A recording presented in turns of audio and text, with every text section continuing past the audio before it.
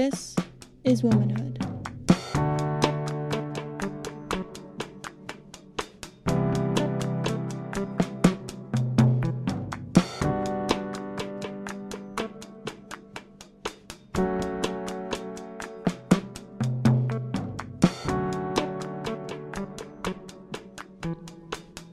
Welcome to Womanhood, a podcast created to empower and give voice to all women's experiences, which are typically stigmatized and silenced in society. I'm your host, Mimi Healy. Welcome to Womanhood.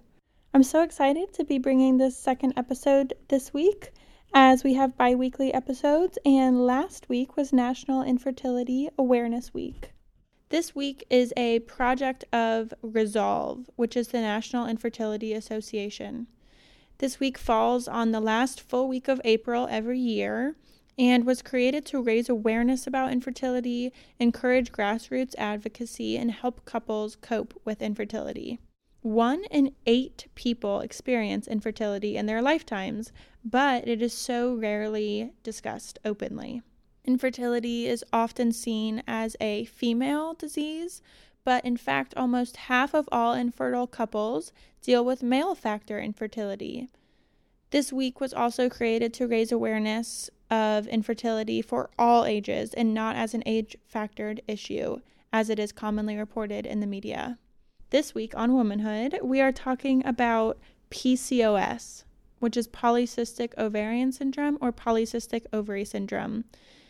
PCOS is the leading cause of infertility in women of childbearing age. This week, I'm speaking with my good friend Amalia, who was diagnosed with PCOS in the past year. We will discuss facts about the disease, facing tough emotions surrounding shame and stigma, telling partners about PCOS, changes in diet, lifestyle, periods, and more. Thank you for listening.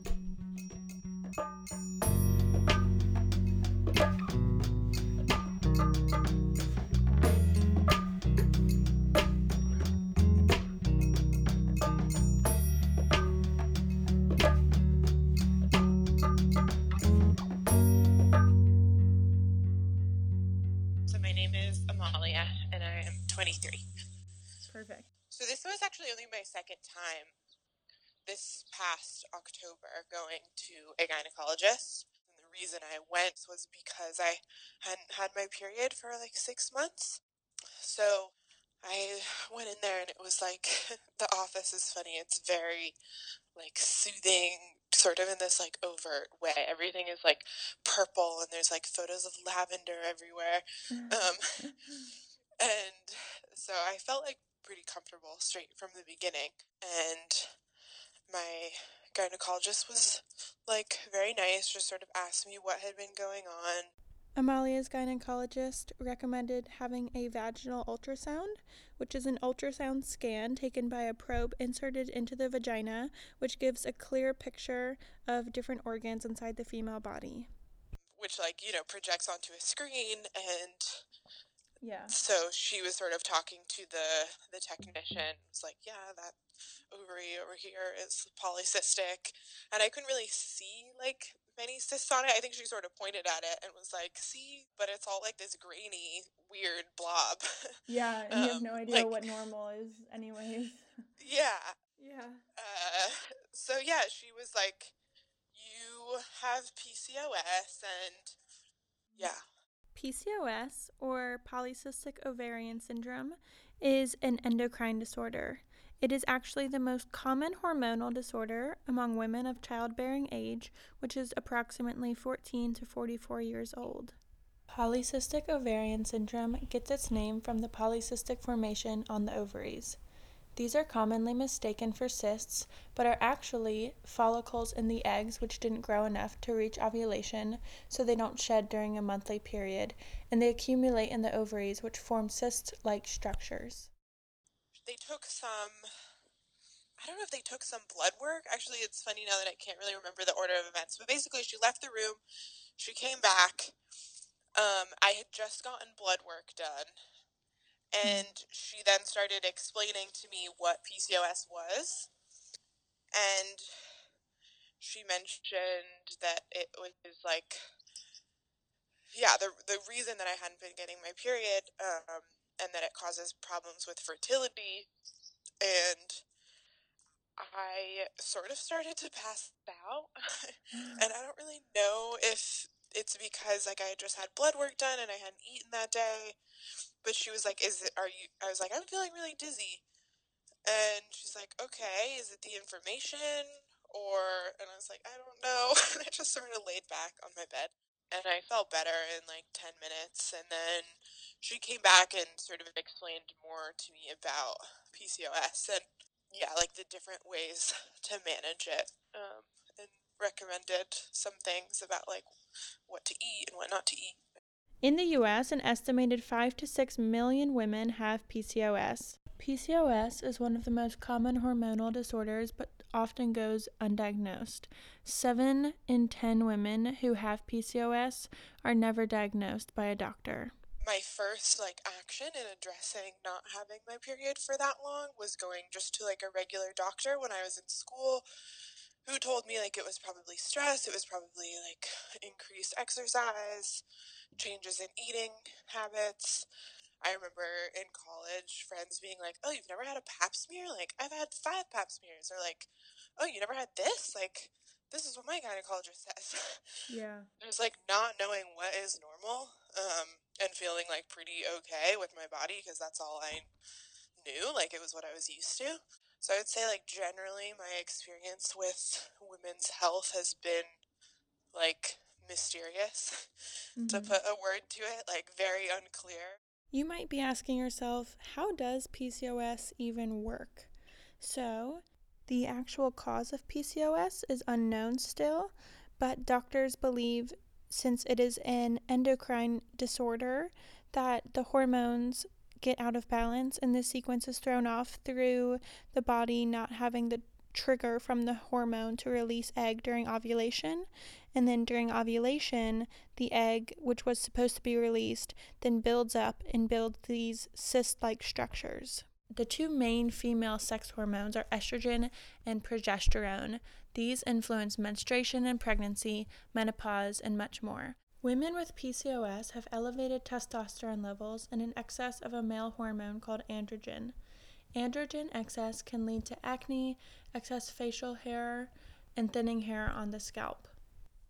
In women with PCOS, estrogen and progesterone levels are lower than usual, while androgen levels are higher than usual. In PCOS, women have irregular periods caused by the egg not being released by ovulation. Ovulation occurs when a mature egg is released from an ovary. This happens so the egg can be fertilized by a male sperm. If the egg is not fertilized, it is sent out of the body during your period, but in some cases, a woman doesn't make enough of the hormones needed to ovulate. So when ovulation doesn't happen, the ovaries can develop many small cysts or fluid-filled follicles. These cysts make hormones called androgens. So what were some recommendations that your doctor gave you to manage symptoms of PCOS? Yeah, so she initially, like, she recommended that I stay away from foods with a high glycemic index. So that includes, like, any processed foods, grains, potatoes, like, lots of fruits, anything with, like, that's gonna be, transformed into, like, sugar immediately, basically, in my body. Um, and she also mentioned that like if that didn't help, that some people get put on like metformin or other hormonal supplements. But I haven't done that. I've just, yeah, I cut out eating grains for like about grains and potatoes for about a month. But it's been really hard to like balance with digestive issues and just like feeling like you have a balanced diet. Staying full has always been an issue. So one thing that I realized like through getting this diagnosis or whatever is that all these other like sort of medical, not quite issues, but just like particularities about myself seem to have some connection to this. Like I have an issue staying full. Like sometimes after I eat, like 30 minutes later, I get really hungry. And I don't know if that's like something off in my brain or if I haven't eaten the right thing or what. But your hormones control like how your body processes or manages insulin and hormones that affect the signal that your brain sends to your body, or your body sends to your brain, signaling that you're full or not. So, like, though my hormones just generally being out of whack probably had an effect on that.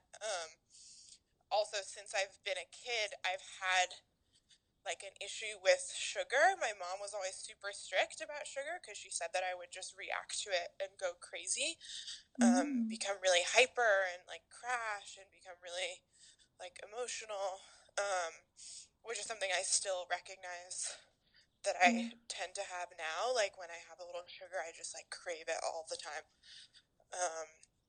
And so there was that. I remember when I was like 13, I went to a naturopath who told me that I was at risk of becoming diabetic, and that I had an issue with sugar and that I should cut out gluten, which I did for a while. The other thing with PCOS is it's like mostly common in people who are overweight, and I'm not. And so there's less research on like what they call lean PCOS in terms of how to manage it, because it's less common. And because like the main thing doctors tell you if you are overweight is to lose 10% of your body weight, I think. And then it'll like help with symptoms. Yeah, but obviously like I can't do that.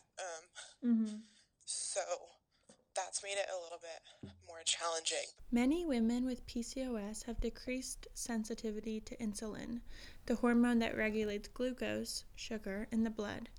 This condition, known as insulin resistance, is a major risk factor for type 2 diabetes.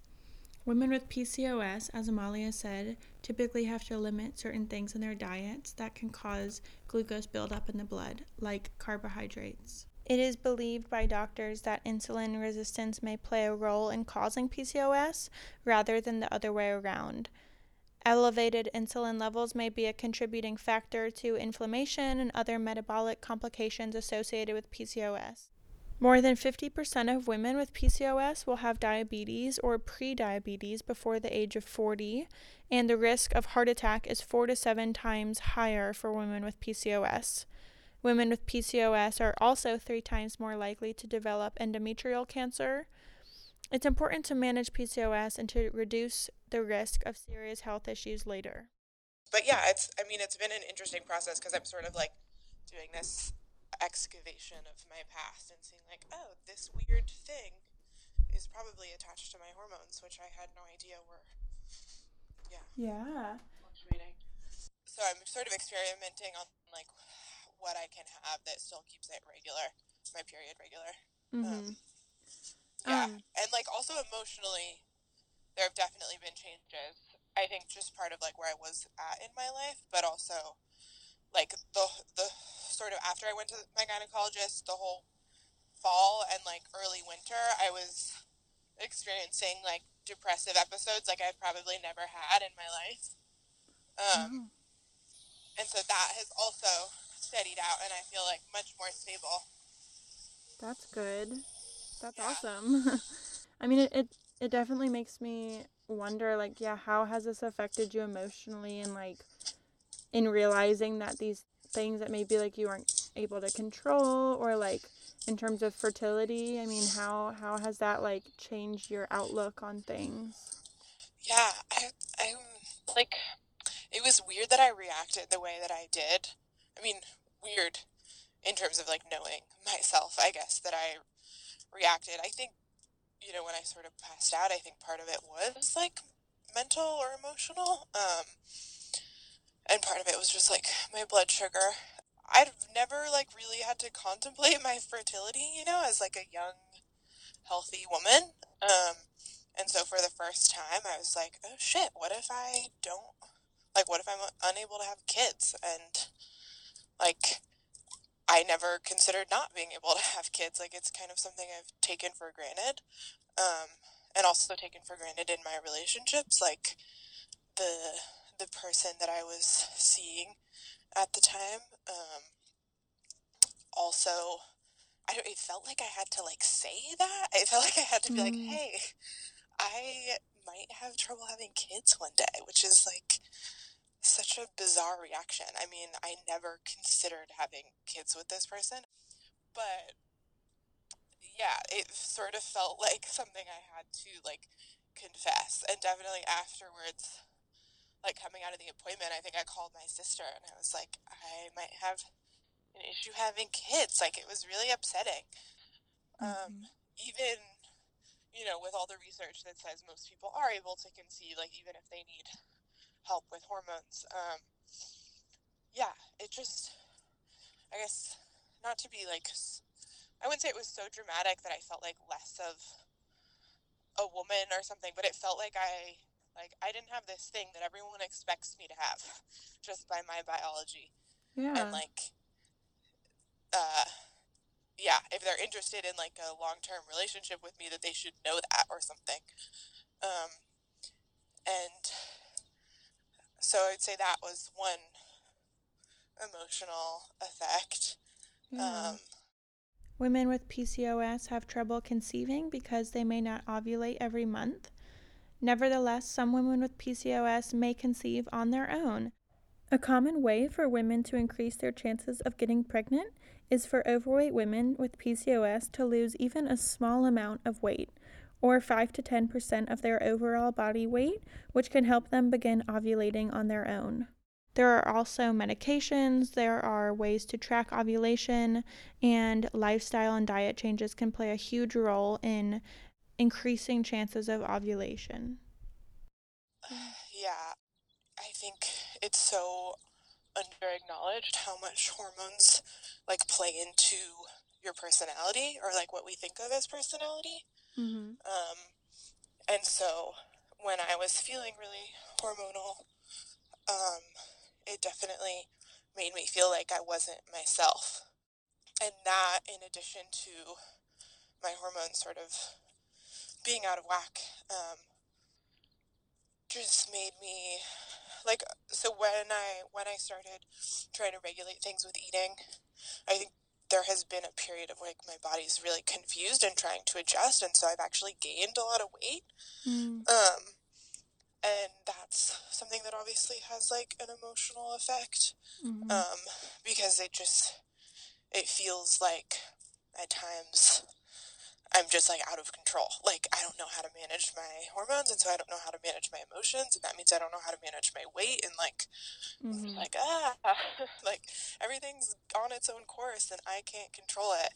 And like, as a person who's usually pretty like stable and I like to control my routine and like I feel Yeah. like I am good at that yeah, has felt like a little bit like I don't know myself. I'm having to like relearn like who this body is, what it likes, what it needs. Mm-hmm.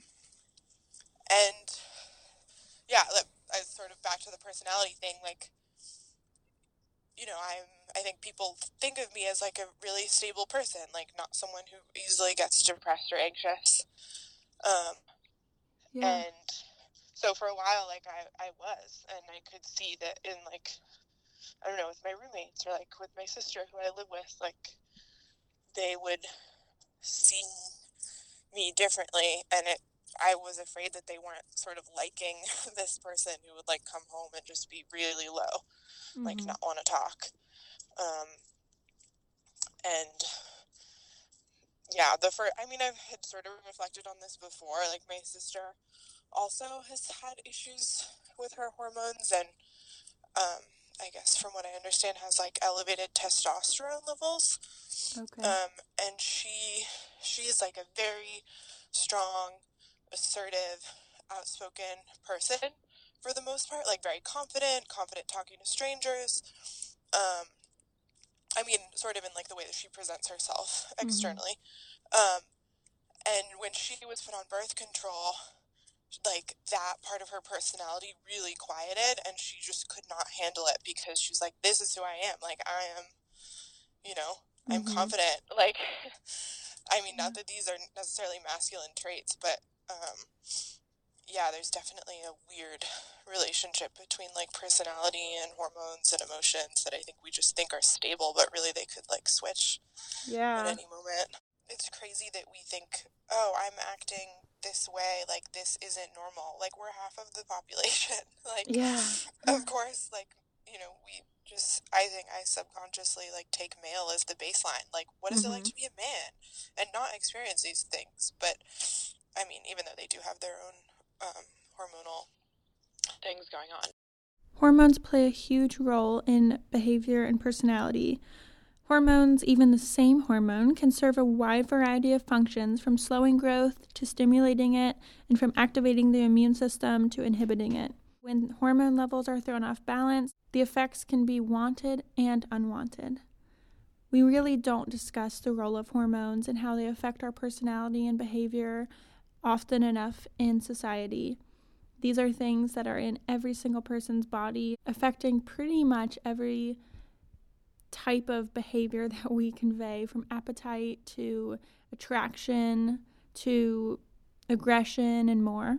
But we don't talk about it enough, and Amalia raises a really great point. You may be acting a certain way because you're about to go on your period, or you just had a fight, or you're a new parent, but that's normal, and that's a hormone change, and we can't always blame ourselves and our minds for things that our hormones are taking over. Have you ever felt ashamed to talk about PCOS, and how have you explored that feeling as you've gone about being newly diagnosed? Definitely in people, like the person that I'm dating right now, I think I mentioned it. Not in the context of like, I might have issues with fertility in the future, but like, I have a, issue regulating my hormones. And so this is why I can't eat XYZ. Like, that's a big, I mean, food for me and my family is super important. And it's like a vehicle for like showing love and like experiencing intimate moments together, and it's really important to me. And so that has been challenging. Like, how do I say, like, I can't eat this thing. It just feels like it goes against my, like, the way I was raised in my family, to like, I don't know, it, in a weird traditional way, like eating the food that people offer you is a way of like being a good guest, and there are all these like Italian American ideas of hospitality. So in terms of what I can eat, I think that has been like a point of shame a little bit that I've had to contend with.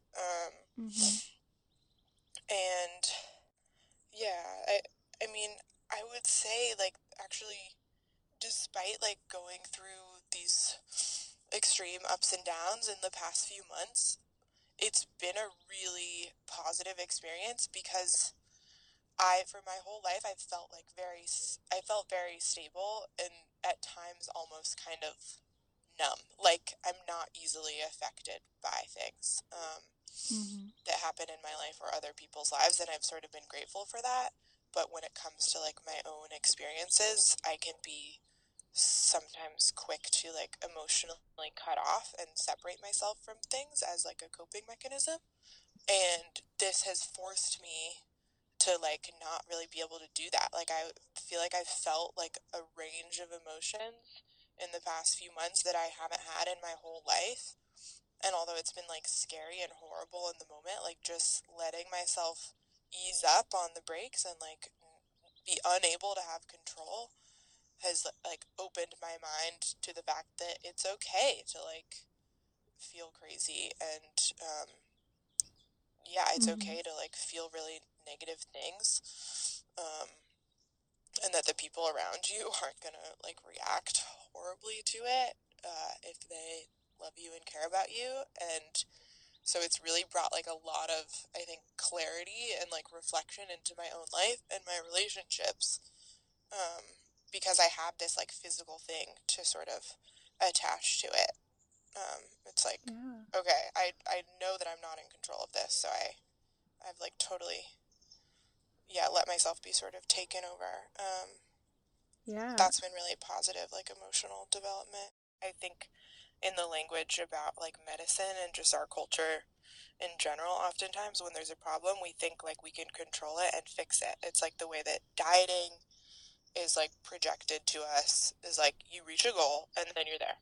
Definitely. When really it's like it's constant management. Like you just keep an eye on it and it's going to fluctuate. Sometimes it'll be better or worse and it's just like a process and you have to like keep an eye on the process and not force it. It's mysterious. Yeah. Especially definitely. when it's like, okay, this is in my body, like, but I'm not feeling it in the place that it is. Like this name, PCOS, materializes it. Like it makes it real just by naming it. Exactly. Otherwise, like, yeah, I have feelings. Like, they change. It's like a very human experience. Yeah. I mean, getting a period regularly, like, I don't know what percent of the female population, like, gets that.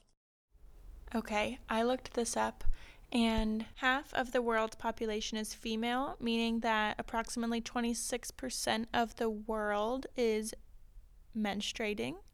Menstruation is stigmatized all over the world, which leads to other health issues such as PCOS being stigmatized throughout society. On average, a woman menstruates for about 7 years during their entire lifetime. Just some fun facts. Well, thank you. I feel like that's a good stopping point. I don't want to take up your whole day. No, for sure. Thank you so much to Amalia for sharing. Thank you to everyone for listening. See you in 2 weeks.